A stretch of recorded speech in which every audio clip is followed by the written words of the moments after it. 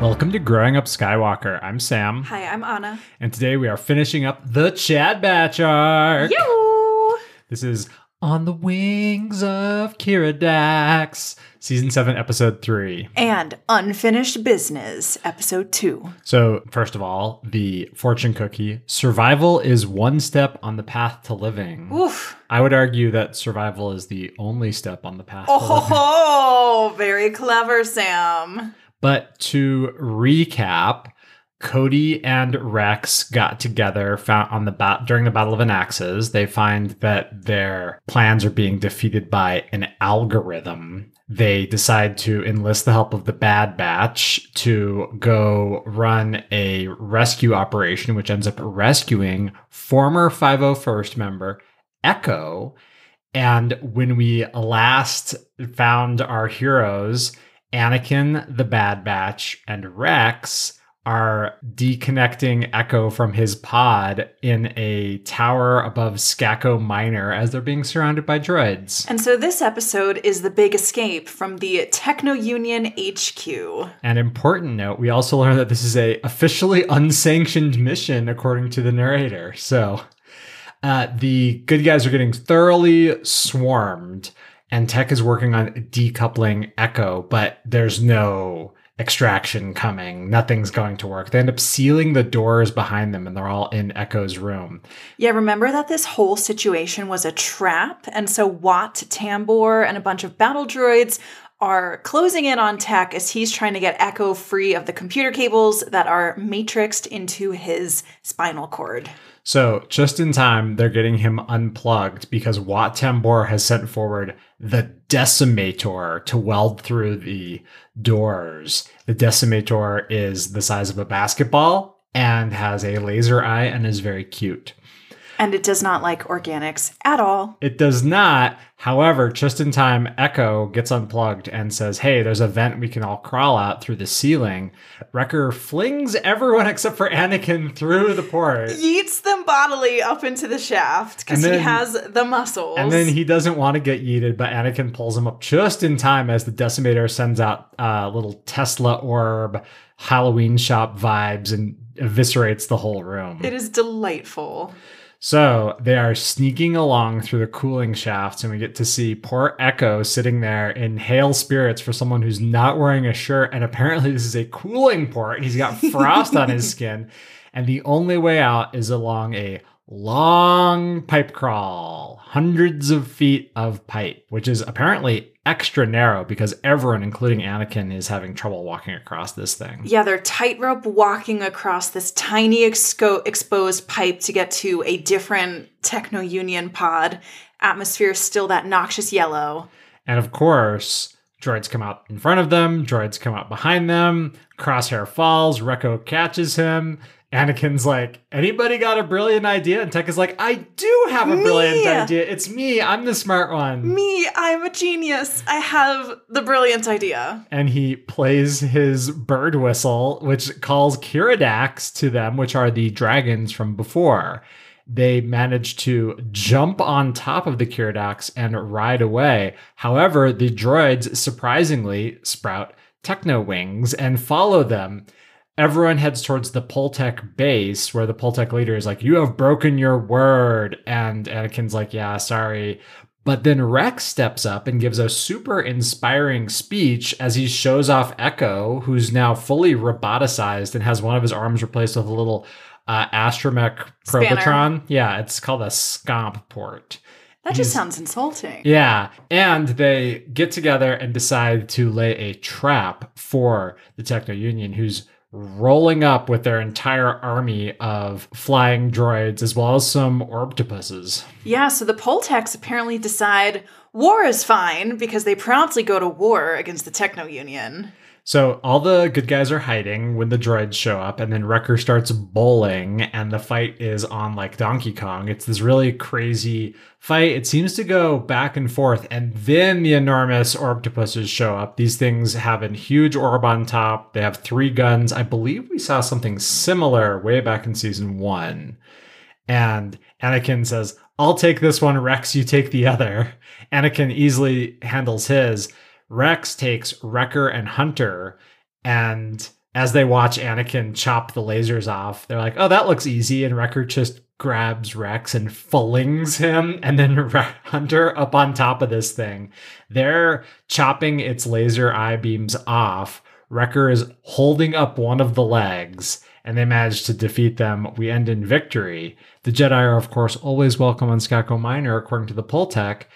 And Echo thanks Rex because Rex came back for him. However, we do see a few longing shots of Echo feeling isolated and a little spooky. But that ends that episode, moving us right into Season 7, Episode 4. Unfinished Business. Fortune cookie, trust placed in another is trust earned, which is just a very dense fortune cookie. I don't know how I feel about it. The main thrust of this entire Bad Batch arc has been that the Republic is losing on every front on Anaxis, and rescuing Echo was not a silver bullet. They're still losing. But Echo has a plan. He wants to infiltrate Admiral Trench's dreadnought, plug into the comm center, and then feed Trench information so that the Republic will know his move before he makes it. As if you were back in his pod. Oh, how the turntables. The Bad Batch loads up into a shuttle, and Echo dupes the signal of one of the ships so that he can cozy up and they can plug right into the dreadnought. It is all going swimmingly. What is not going swimmingly is the assault elsewhere on Anaxis. The Republic is attacking a separatist droid assembly plant. It is going very poorly. Although Mace Windu does get the best speech. He really does. He and Obi-Wan somersault into this factory, and Mace Windu is like, hang on, I need a moment. And he addresses the entire factory floor of droids. And he's like, at this point in the Clone War, I have killed 1,000 of your brethren. I believe it's 100,000. 100,000 of your brethren. You should lay down your arms. And they're like, blast him. Worth a try. Worth a shot. So, back up on the Dreadnought, Admiral Trench is talking to his protocol droid, and he's like, get me the algorithm on Skako Minor. I want to calculate a counterattack to this. The request hits Echo right in the brain when he plugs into the comm center. He is about to send a response back when Tech is like, wait, we have to mask your IP address. Your ping is too low. So they have to make it look like it's coming from Skako Minor, not 10 feet away from Admiral Trench. But everything goes great. Mace and Obi-Wan launch their attack. It is them against 1 million battle droids. Because the instructions that Echo gives Trench are to send all the droids everywhere against Mace and Obi-Wan. Yep, and then Echo sends his transmission, and then he sends a double whammy feedback pulse to shut down all of the battle droids all at once. Tragically, Trench is too clever to be foiled. Tragically. He planted a bomb in the fusion reactor. Insert evil villain cackle. Apparently it's big enough to blow up the planet. The entire planet. Mace finds the bomb. It has a ray shield around it. And then Echo is working on decrypting the disarm code. And there's this amazing scene of Echo feeding number by number the code to Mace Windu. And then Mace Windu is using the Force through the ray shield to toggle the code in. But then Trench figures out that Echo is plugged into the comm center 10 feet down the hallway, takes him out of commission with an electrical pulse to the brain, and Mace just needs one more number to disarm the bomb. So Anakin goes after Trench. Yep. He marches into Trench's headquarters. He slices off his robo arms and holds him at saber point, and he gets Mace the final number. And Mace disarms the bomb, and then Anakin runs Trench through with his lightsaber. Importantly, that was in self-defense, because Trench did pull out his little scepter and try to shock Anakin. Okay, we will talk about that later. Yes. I will say it only took 7 seasons, but we do finally now know that Trench actually is dead. Yeah. Which is delightful. So there's an amazing final scene. The Bad Batch clears out of the ship. Anakin has a present for Wrecker. It is a detonator that he took off of Trench's throne. Yeah. Admiral chair. And Wrecker wipes away a single tear as he blows the entire Separatist fleet to smithereens. And then I wiped away many tears as the Bad Batch invite Echo to be part of their crew. They do, and they have a wonderful going away talk where Rex is like, if you feel like you don't fit in with the rest of the regs, then go with them. Then that's where you belong. And then Echo marches up to join the Bad Batch, and as one, they salute Rex, and the episode closes, and this was simply the best. Yep. It was great. That's the episode. So, where do you want to start? I have lots to say. Okay. I still don't understand why we're on Anaxis, I'm not going to lie. Well, the main thrust of this, and interestingly enough, it makes a little bit less sense in the meta context of the order we watched it in. But the message in these last two episodes, there was a strong element of, can Echo be trusted? Things are feeling really dicey in the third episode. And they're cribbing a lot from the Locutus of Borg plot from Star Trek The Next Generation, where Captain Picard gets taken by the Borg, and then he's using his technology and his brain as an individual of the Borg to defeat the Federation. Oh, spicy. Yeah, and then they de-Borgify him, but he still has nightmares for years. Yikes. Yeah, it's a really fun arc, particularly because that's from like 1994, and people were not ready for that back then. Yeah, it feels like this Clone Wars is not afraid to show the lingering effects of war. I mean, I remember feeling a million years ago when we were talking about seasons 1 and 2 and even 3, there was a feeling that I had that when a Clone Wars episode ended, it's almost like there wasn't enough time to explore the backlash of the episode. And I remember being frustrated sometimes that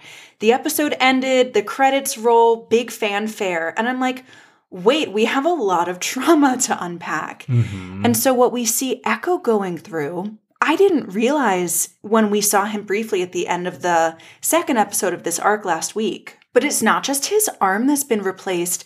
His entire lower body has been grievous. Yeah. He's got sockets all over his skull, all up and down his spinal column. He basically has his left arm and his torso and his head. And that is what is left of his human flesh component. He never gets his color back. He's pale. He's washed out. You can see the veins in the sides of his head. Oh, he has a skull with about 60 pounds of meat and 25 pounds of metal on him. Yeah, for real. He is rough looking. And I kind of think the closest that we got to this is when Ahsoka left the Jedi Temple at the end of season 5. She said, "This was too much for me to handle. I have to walk away." I think Echo's experience is the most deeply traumatizing thing that we've seen someone walk away from and not recover from at the end of the episode. And his recovery is really interesting as well, because at the beginning of the fourth episode of this arc, the second episode today, he's walking into the Jedi Council saying, "I have a plan." And Rex is like, "Hold on, partner." Yeah, like, we just got you showered off. We got you a new uniform. Maybe it's time for bed rest. Yeah. And Echo says, "I know how to defeat them. I have this great plan." And it's still a little bit untested, which is really interesting. The thing that Echo wanted to do to get back into the fight, I wonder if it's that he feels he didn't do enough, or if he doesn't feel like he's enough. He's trying really hard to do the right things. And later on, when he's feeding the numbers to Mace, Tech is like, "You are being traced. You need to unplug now. We can all escape this planet. And the planet explodes no big." And Echo's staying plugged in long enough to try to save the day. He's going all out in some effort to either prove himself to himself or to... He doesn't seem to be proving himself to his brothers so much. I would guess, and this is total speculation, the saving grace of Echo's imprisonment for him was that he didn't seem to be aware of what he was doing. Yeah. He was in this cybernetic fugue state, in this like chilled chamber. The Techno Union was hacking straight into his brain, and he didn't know what he was doing. And we talked last episode about the guilt that Rex was carrying for leaving a man behind. But imagine how Echo is feeling now that he's woken up. Yeah. Now that he knows that he has been actively killing his brothers.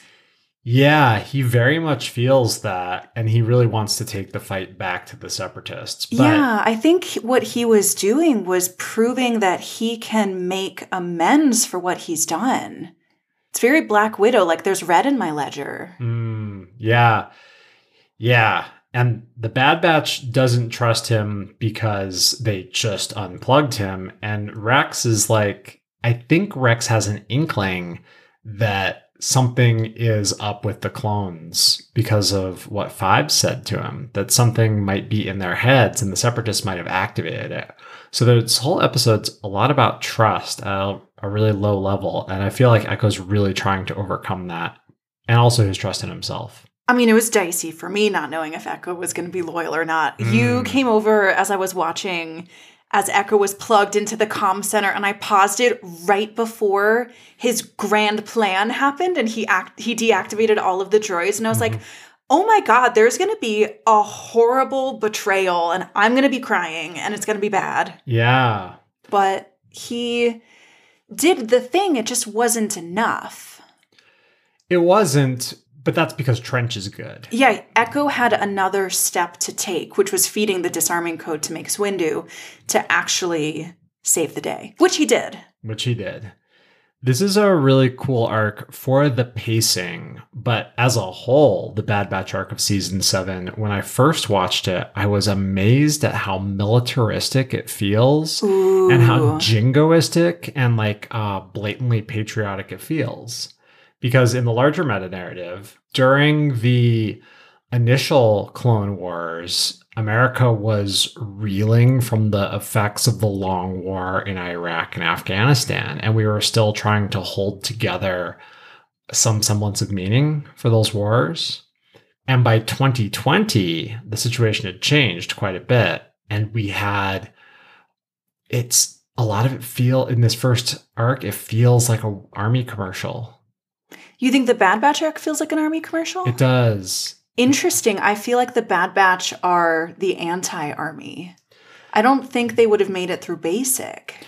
Well, so that's the thing that maybe at the time I was primed for. And you and I were having this conversation earlier. You asked me why specifically young men play war-themed video games. Is it a power fantasy to enact your will? Is it like the fast twitch? Is it the planning? And I'm like, it's kind of all of the above, as well as boredom. But a big component of that is this concept of wanting to be this extreme hero. And you see this there's a whole, just as my demographics that, Amazon and Google can see, they're like, oh, you are a 30-something white male. Let's sell you truck nuts and bandoliers and guns and gun scopes and stuff just because they know my income level and they know my ethnic background. It's very disturbing. And that is kind of the audience that the Bad Batch is tuned to, is people who want to be cool special forces dudes.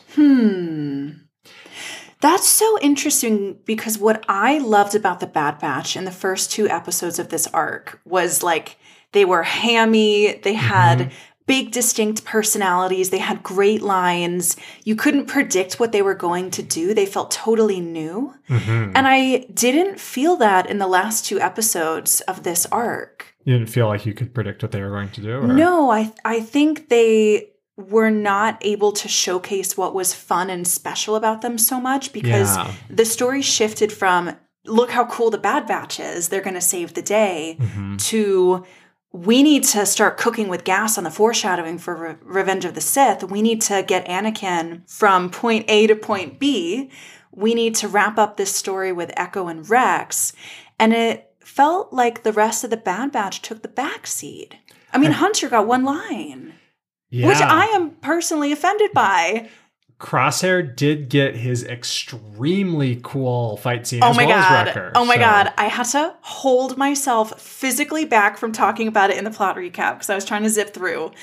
The scene of the Bad Batch clearing off of the ship at the end of the 4th episode is amazing. So they're completely surrounded continuously. They're marching through a bunch of doorways and they're running along. At one point, Wrecker hands Hunter his gun, and Hunter's holding his guns out akimbo, one each direction. Wrecker's been holding his helmet over his head like a football player, just chugging water, and he puts it on, cracks his knuckles, and charges the robots.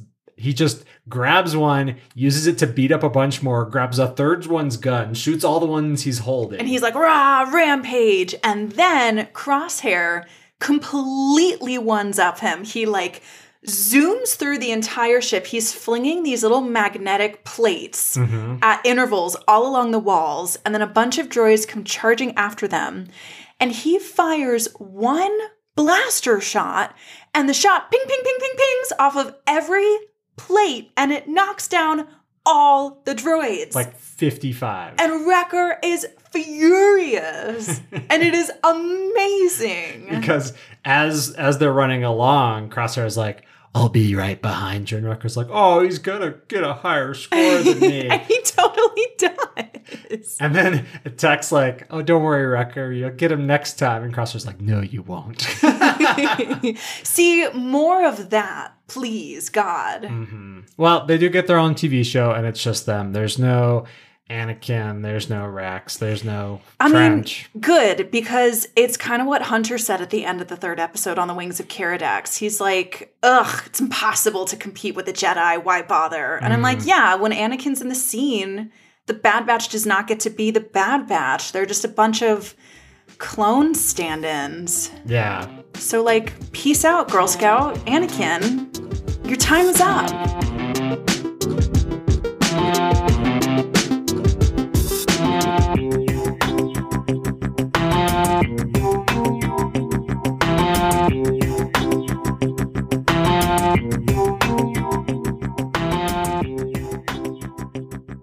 Something that I noticed particularly in this episode, and I think is indicative of season 7 that we haven't seen quite yet, is that the number of droids necessary to illustrate that this is a dangerous situation seems to have drastically decreased. When Mace and Obi-Wan are in a room surrounded by droids, there's only 300 or 400 in there, which we've seen Ahsoka take out that many in season 2. But now, perhaps, I don't think, I'm sure it's not a budgeting thing, but perhaps because they can't scale up to, you're now surrounded by a million bajillion droids. It's okay, there's 100, but these are good.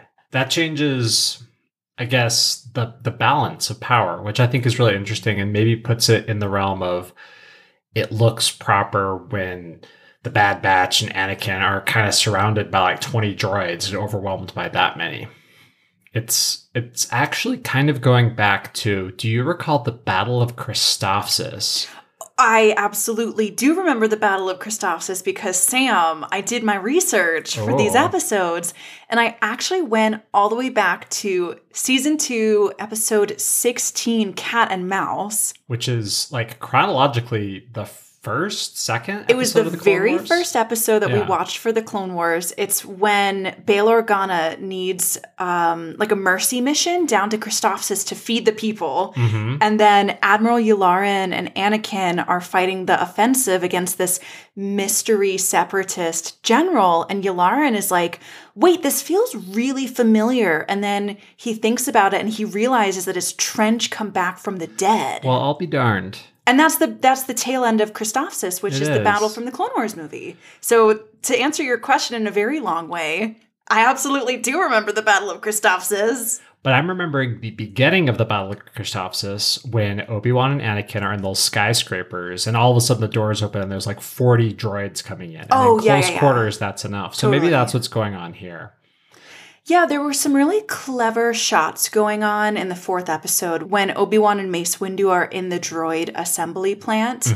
And we're on Trench's screens watching a million battle droids all reinforcing at the plant. But what you see where Obi-Wan and Mace are is they have to bottleneck through the sliding doors. So they didn't actually have to animate 1,000,000 droids. They had to animate the crush at the double doors, which was pretty clever to kind of be showing a lot less and implying that there are a lot more. Yeah. So I'm going to read Mace's speech here because it's great. So Mace jumps out of a lander after bombing a whole bunch of stuff, lands on top of a bunch of crates, and is surrounded by droids. He says, "My name is General Mace Windu of the Jedi Order. At this point of the Clone War, I have dismantled and destroyed over 100,000 of you Type 1 battle droids. I'm giving you an opportunity to peacefully lay down your weapons so that you may be reprogrammed to serve a better purpose than spreading the mindless violence and chaos which you have inflicted upon the galaxy."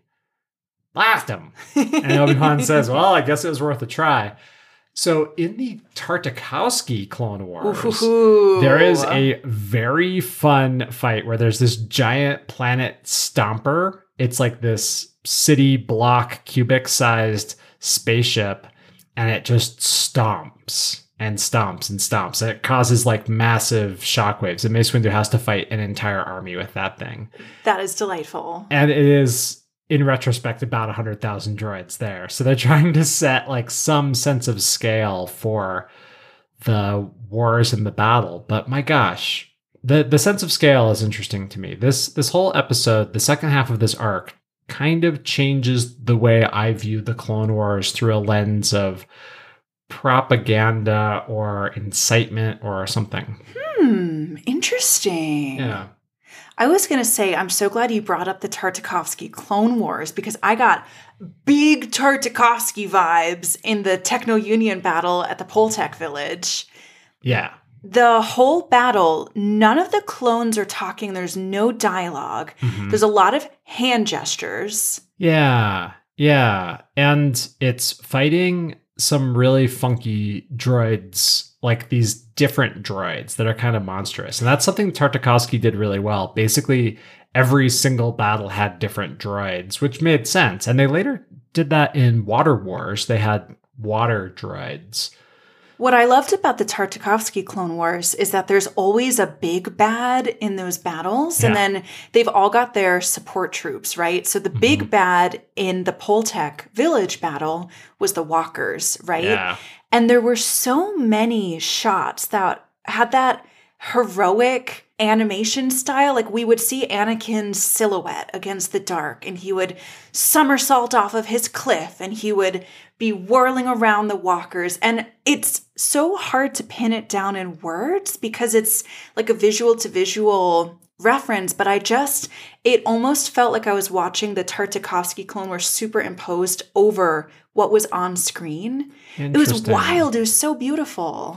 Yeah, there was much more effort put in stylistically in these battles. Yeah, they are stylish. They're scary. They're very violent. They are.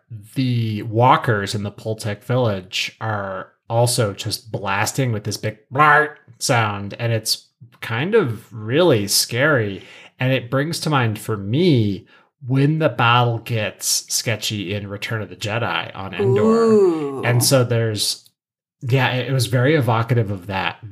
These two episodes really encapsulate a lot of the mystery and war ups and downs of individual battles in Star Wars for me. That's cool. I loved the Poltech village battle. I was devastated that we did not get another Plan 82 shockwave. But you did get to see Wrecker. He's watching as two Poltechs, one's dragging another, and the walker is about to crush them. Wrecker, who's already done his job, which is yeeting Rex and Hunter, goes up, he lifts up and body presses the walker leg above atlases. himself. Yeah. He puts the entire weight of the walker on his biceps. And then he just shoves it. And it falls and dominoes the other one. It was very cool. Yeah. It was also very beautiful to see Rex take the lead in that battle. Mm-hmm. You know, he's like, Hunter, Wrecker, you're with me. Because Echo is free. The Separatists don't have their playbook anymore. Mm-hmm. He gets to be the strategist again. He gets to call the shots. Yeah. Because there's no one on the other end predicting his moves. And I thought that was a very beautiful subtle full circle moment for him to get to come back into, the fullness of his power. Yeah. So that means implicitly, I guess, that the other clones and Anakin are together, and that's what's happening in the Pultec Village battle. Echo is spotting for Crosshair, and Anakin's kind of watching over everything. And it's interesting because normally Anakin is someone who leads from the front, but when we see him fight in season 7, he is not the army killing machine that he was before. It's slightly noticeable in this context. Like, season 1, season 2, Anakin sees 300 droids in front of him and just no problem. Even when I went back to season 2 to watch Cat and Mouse, the first 10 minutes of the episode is Anakin being kind of mad that Obi-Wan is pulling him back from the front, right? And he reveals this invisible stealth ship, and Anakin's like, oh, great, I can take out the entire fleet from behind. And Obi-Wan is like, no, I need you to run the Mercy mission with the supplies down to the starving people. And Anakin is super mad about it. He is so bloodthirsty in the earlier seasons. So let's talk about Anakin's bloodthirst. When he goes to Trench, Trench is like, I'll never tell you the code. Count Dooku will kill me.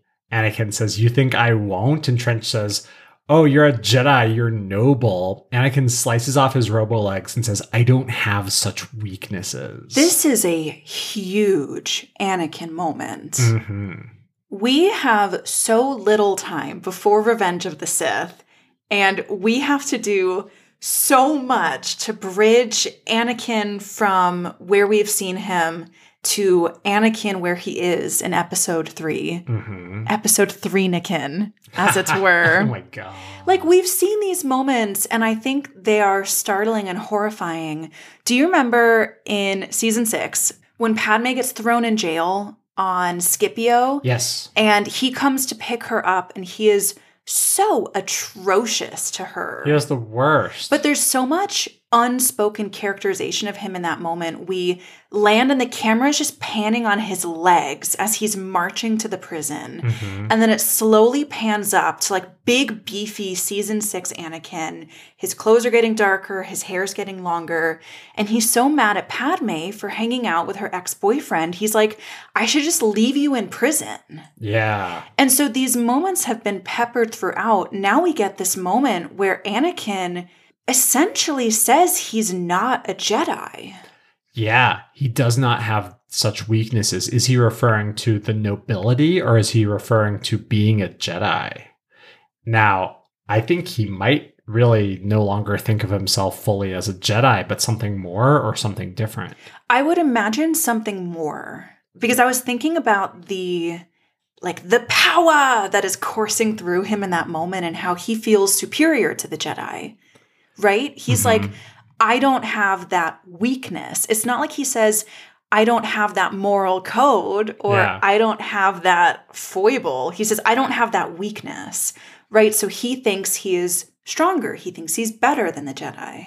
Not to mention that his mission, this whole mission to rescue Echo, is unsanctioned by the Jedi Council. Yeah. But how many times has Anakin been like, ah, yes, unsanctioned mission, whatever, the results are fine. We see that back in the Malevolence arc when he rescues Plo Koon. Well, that's Ahsoka's entire Padawan training. Yeah. Right? She's like, well, I learned from my Jedi Master Anakin that as long as things shake out okay, the ends justify the means. And so Anakin now realizes that the council has no sway over him and he's something more. Yeah, and I think Ahsoka leaving had a bigger impact on that than I realized in the moment. Because, look, first of all, Mace and Obi-Wan say, okay, Anakin, take the Bad Batch, go rescue Echo. They don't get the full Jedi Council, but there's some senior Jedi. Yeah. Who are approving this. They're not saying no. But the last time we hung out with the full Jedi Council and Anakin is when they were making the wrong call with Ahsoka. And when they're making the wrong call with Yoda. Right, absolutely. And so I think Anakin looks at them and he's like, I'm not going to go to them and just let them make the wrong call again. Yeah, he's going to just make his own decisions and do what's right. We're just seeing all of the ties that bind him snapping one by one by one. So then when he ends up stabbing Trench and taking him out of his misery, Is he? No, not really. Yeah. He just is missing his robo limbs, and that's fine. He's fine. The first time I watched this episode, I thought he stabbed Trench in cold blood. It's only on this watch through that I saw that he was doing it in some semblance of self-defense. Yeah, I mean, we don't know. Maybe Admiral Trench has scary robo-venom, or he can bear hug you in his 8 spider arms and, like, crush you to death. We don't know that he could have killed Anakin. I don't think he could have. It seemed like he picked up his robo-bopper. His shock prod? Yeah, and was going to shock Anakin, and Anakin easily dodged it and then stabs him. I mean, he really pissed Anakin off. Yes. So it's a very funny scene right before this happens because Trench is sitting there. He's like, all right, we took out whoever was deprogramming my droids. The algorithm has failed us. It's never failed us before. This is fine. A good general never relies on plans. Tactical droid, go take care of my orders. Leave me. The tactical droid walks out the door, and Anakin's there with his angry face and takes apart the tactical droid. And Trench is like, crud. I mean, it's cool. Yeah. It's morally bankrupt, but it's cool. Well, you had to get those codes, otherwise the planet would blow up. Here's what made me feel a little bit better about the Admiral Trench plotline. Yeah? Was going back to the first time we met him and seeing what a D-bag he is. He's devious. His dialogue in season 2, Cat and Mouse, he says something completely wild when he's closing in on the Republic ships. He's like, smells like fear, smells good. And you're like, ugh! Which is like normally my reaction with Trench, but he's got that like butter voice. Like he's fun to listen to. He is. Just he's also not a very nice spider. No, but like he's a good general. He's a great general. All of the bad guys we've seen in season 7 so far have been clever and interesting and relatable. And kind of cybernetic.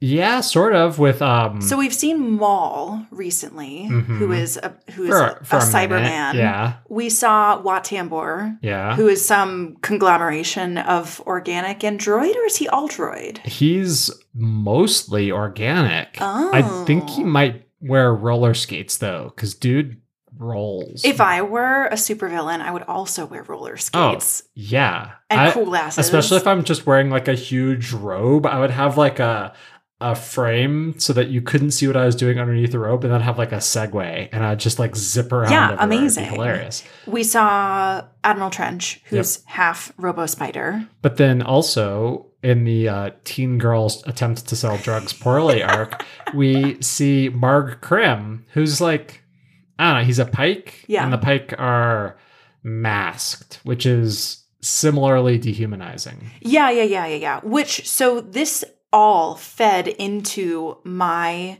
fear that Echo was going to have some big betrayal, right? Because a lot of the times in the Clone Wars, I feel like when we see people losing bits and pieces of their organic matter and getting replaced with cybernetics, it's a bad thing.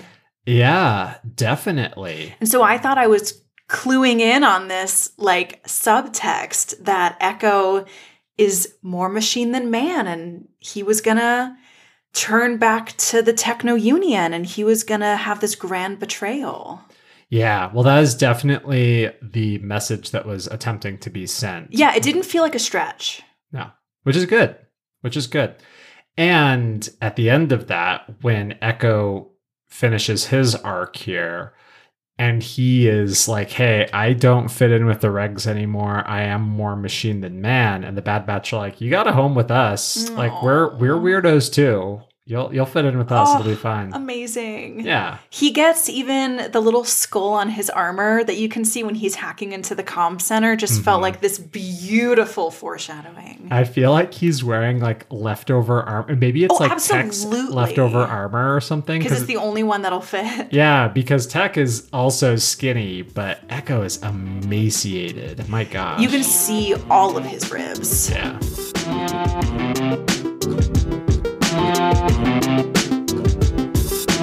The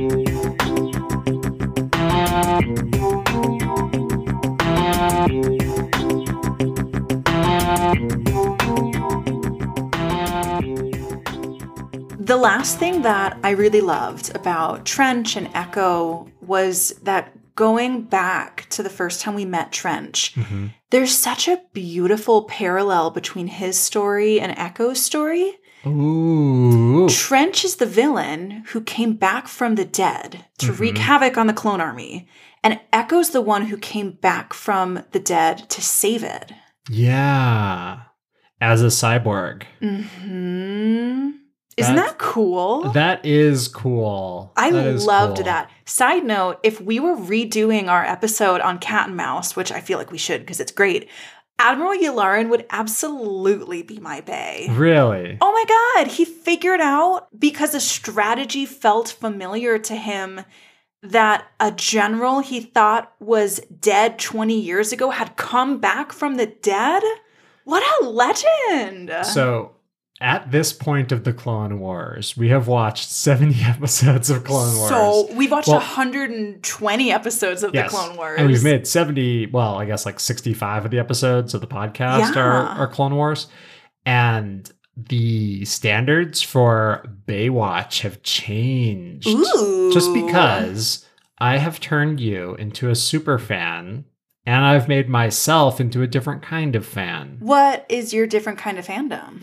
Well, there exists in the Star Wars community a lot of toxicity and conservatism in the fan base of people who are like, anything written after the first 20 minutes of Empire Strikes Back can get out of town. And I'm like, oh my God, okay, The boomer. original trilogy was a masterpiece and nothing has stood up to it ever since. But watching particularly the Clone Wars, which is very well regarded, although a lot of so-called super fans never watched it because like, it's a kid's show. Watching it with an eye for this like deep critical analysis of the plots and themes has really led me to appreciate the characters as a character story. And I think that it's really interesting.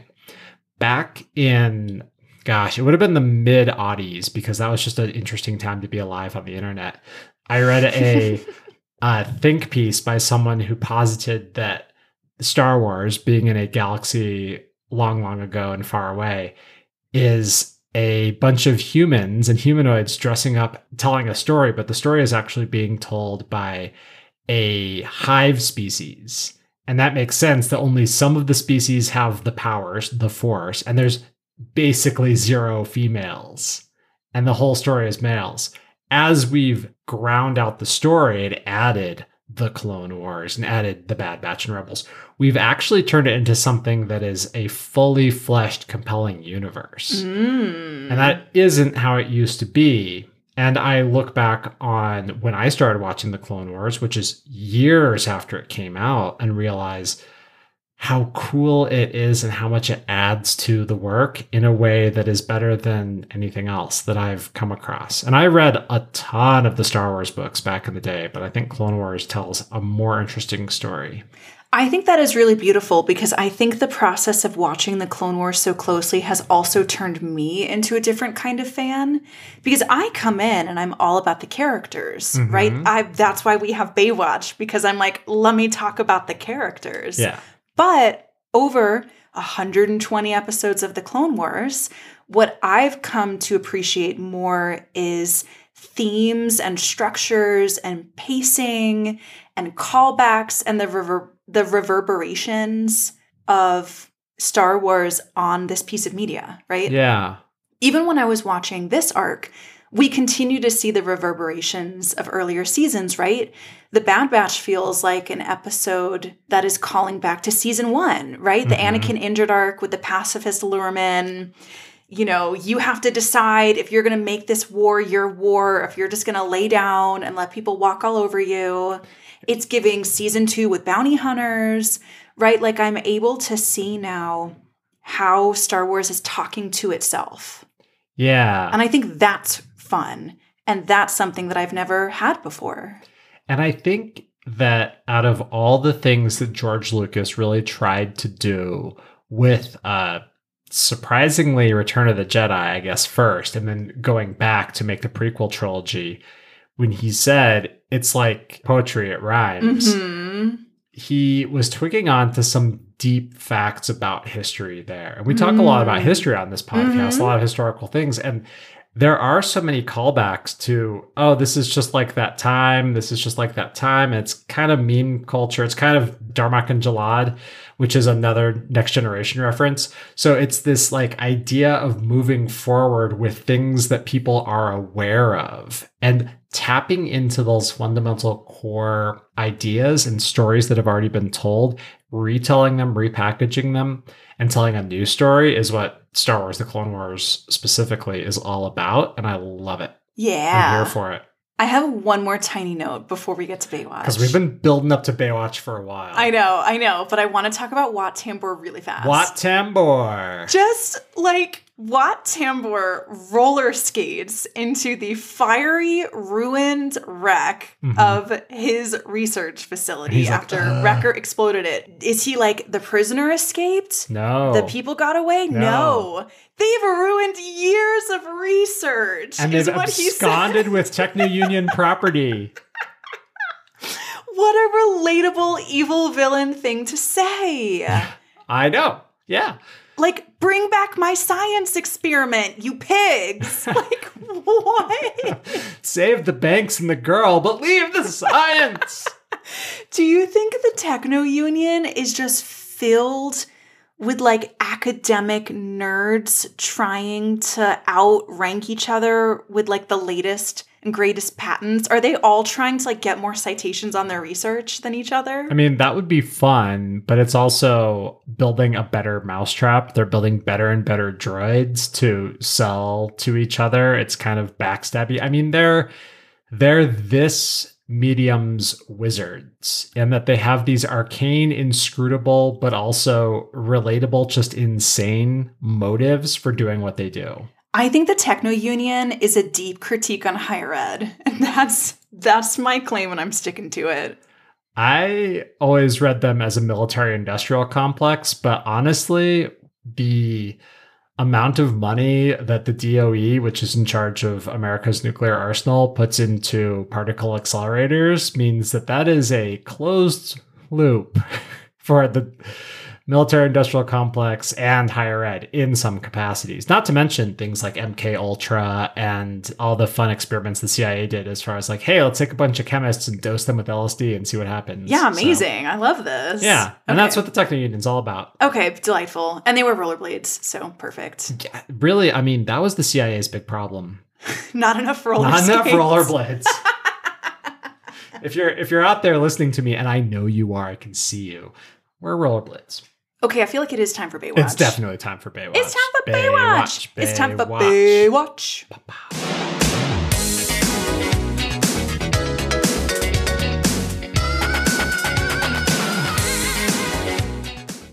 Sam, who's your bae? Ah, man, it's Echo. It's Echo. It's Echo. It's Echo. It's Echo's story. Echo. It's Echo's story. It's the story of Echo coming back to life. Echo having to overcome trust issues, having to overcome his own inadequacies. And then at the end, it's his decision point. It's his, do I want to be part of the 501st and work for Rex again, who saved me, who's my brother, who I worked so closely with? Or do I have some real deep stuff to work through and I want to work with the Bad Batch now, who I feel a kinship to now because I don't think that I'm ready to go back to my normal life as if everything was normal. And what I love about Echo's decision in that last moment is we get this really beautiful close-up on Rex's face. And the animation rigs are so good in season 7. You can watch this entire thought process cross Rex's face. He's like, you know, Echo, like you're back with me and things can go just back to the way that they were and it's going to be great and you're going to be my brother again and I'm sorry I left you. And we get closer and closer and closer to Rex's face. And then as we pan behind, Echo has already joined the Bad Batch. Yeah. Like he didn't even need to hear it. He didn't even need to think about it. He was like, no, I know what I need to do and I know where I need to be. And Rex knew that. Mm-hmm. Rex knew when he said, you have a decision to make. Merely by the fact of giving him a decision, he already knows the answer. And I think he would have even pushed Echo into the Bad Batch if Echo had chosen differently. Because he knows that that is the right type of thing for him. Because he can't, I mean, he could, but Rex using Echo as an ARC trooper again doesn't really make as much sense, specifically now that Rex has seen the Bad Batch do their Bad Batch thing. And he's like, I kind of need to be willing to let my little babies fly. So Rex learned the lesson to let Echo go, but this is totally Echo's story. And there's a beautiful moment right after Tech pulls out his duck call and calls the Kiridax. Oh my god, the Kiridax distress call. He records everything. And Echo YOLOs off the pipe. Oh my god, he's the first one off the pipe. And I was just like, this dude is so tired of not living his life. It's like, yeah. He's got one working hand for grabbing a Kiridax, and he's like, whatever. And then as they ride off, Rex is on the back of his Kiridax. Aww. And he's like, how you doing, Echo? And Echo's got this big smile on his face. My He's like, baby. never better. Oh never my better. God. Because, I mean, that's what he's been missing. He wants to be the peak clone. Remember, oh my gosh, way back. 1 million years ago. No, okay. This is the Alina episode. Oh, yeah. Season 4. Season 4. And as they're landing, as Plo's bros, The Wolfpack. The Wolfpack is landing. They come down. There's a bunch of Alina riding dragonfly monsters. And the pilot's like, oh, another one of these planets. But Echo sees a dragon. He's like, I bet I can ride that. Like, he's going to have fun. I love that one of the first thing he says when he gets free from the cybernetic matrix style cable system, he looks up at Rex and he's like, boss, I got a big headache. And I'm like, oh my God, my baby, I feel you. I have a big headache from crying tears because of you. Because I love you. I love them so much. So that's my Baywatch. Who is yours? That is a fantastic choice. I'm going with Mace Windu. Fair. Mace Windu for the speech, obvi. The speech is fantastic. For calling for Obi-Wan to evacuate the entire facility while Mace goes deeper in to find the bomb that's going to blow the entire planet. He went after the ray-shielded fusion bomb in the nuclear reactor for using the Force through a ray shield with, like, little slidey things, as if it were a soundboard. I mean, as if he was playing the surgery game where you gotta, like, fit your tweezers through without getting the shock. This is true, because I'd imagine that, like, doing something really twitchy with the Force from, like, 10 feet away. Through a ray shield. Not the easiest thing. Not the easiest thing in the world. It's the delicacy that's tough. It's the delicacy for me. Like, we so often see Mace Windu being the most burly user of the Force in the Clone Wars. Not even Anakin does what Mace does with the Force. And then all of a sudden, we're seeing him doing this really fiddly operation, and it's beautiful. But that said, whenever Mace does apply Force, either military or whatever. Capital F. Yeah. Lowercase f as well. Yeah. Force equals Mace times yo behind. He's doing it with extreme precision. And I think that's really cool. Also, in episode 4 of this arc, when Echo shows up and Rex is like, hold your horse's paw. Now, Mace is like, let's hear the trooper out. Yeah, totally. Let's hear what Mace he has to is say. absolutely willing just to trust that Echo knows what he's doing, knows what he's about, and be like, yeah, if you feel like you're ready, then I feel like you're ready. Which perhaps speaks to Mace understanding the clones very well, or perhaps it speaks to Mace, and here's a dark thought, maybe he knows that this isn't how the clones are going to betray him. Maybe. Yeah. I think the whole Jedi Council has put that on the back burner for now. I think they're very busy, putting Yoda's big plan into action, which is ending the Clone Wars as soon as possible. Yeah. And Mace is like, if this clone is volunteering to do a big job and he feels ready, I'm going to let him do it. And Dave Filoni and Dee Bradley Baker did some extra footage for this arc. And Dee Bradley Baker said, there's nothing that a clone wants more than to fight alongside his brothers. This arc was about getting Echo back alongside his brothers so he could be where he could be happiest. And I think Mace knows that too. Yeah, it does seem like the kind of thing that he would know and he would work with, because Mace, who we've gotten to see more of in the last 2 seasons, which I really appreciate, has had a really cool effect of he's like the perfect Jedi. He just doesn't care about, oh, this looks impossible. Oh, this requires someone to jump hundreds of feet. Oh, this requires someone to stab a tank. He's like, man, I'm going to be late. He doesn't. I mean, if we're talking about perfect Jedi, then it's going to be Obi-Wan for me. Obi-Wan gets like very few lines. Obi-Wan is an A+ for me. I mean, Obi-Wan's conflicted in his own ways. Which I love him for. Yeah. Anyway, it's Mace Windu. I like that. That's interesting. That's an interesting... It's the first time I've ever picked Mace, and it just felt right. He's kind of... He's mid-level in the Baywatch rankings. He occasionally gets a tag. Yeah. This is... I'm knighting him with the Baywatch wand. Rise, Mace Windu. Jedi Master. Jedi Master.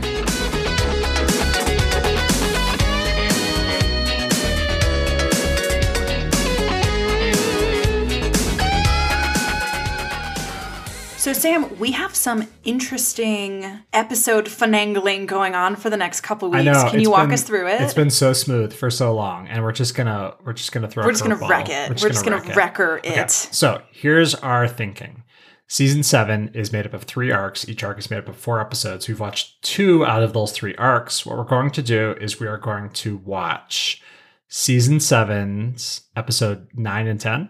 Old Friends Not Forgotten, and The Phantom Apprentice. Then we are going to go back and rewatch Phantom Menace in one podcast episode.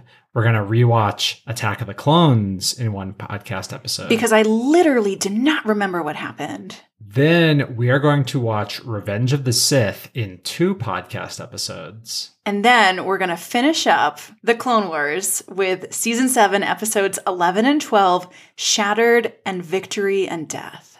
And hopefully that should chronology us through. Yes, because some of that stuff happens simultaneously. And we might take a little vacation after that. But we'll be back for Bad Batch. Yahoo! So my boys. Yeah, and my gosh, there's so much going on in this period right now. I'm really excited, and I'm so excited. It feels like a huge weight off my shoulders, as well as a really cool thing to have done, to take all of you, as well as you, Anna, on this journey through the Clone Wars. Mm-hmm. This has been crazy cool. It's been a wild year and a half. Yeah, it's been good stuff. Yeah. So if you want more Skywalker, you can find us on social media. We are on Facebook, Instagram, and Twitter. Mm-hmm. You can also become one of our monthly patrons. Memberships start at $3 a month, and we release bonus content every Thursday. Yep. And send this to someone who's more machine than man. Oh. Someone who's, this is my favorite joke. I have a lot of friends who are like, I had to go get my hip replaced. I'm like, I hope you got the extended warranty on this one. I would say send this episode to your favorite supervillain on rollerblades. Yeah. Or get rollerblades. Both. That's my to-do list. Yeah, both and. And we'll see you next Tuesday. Bye-bye.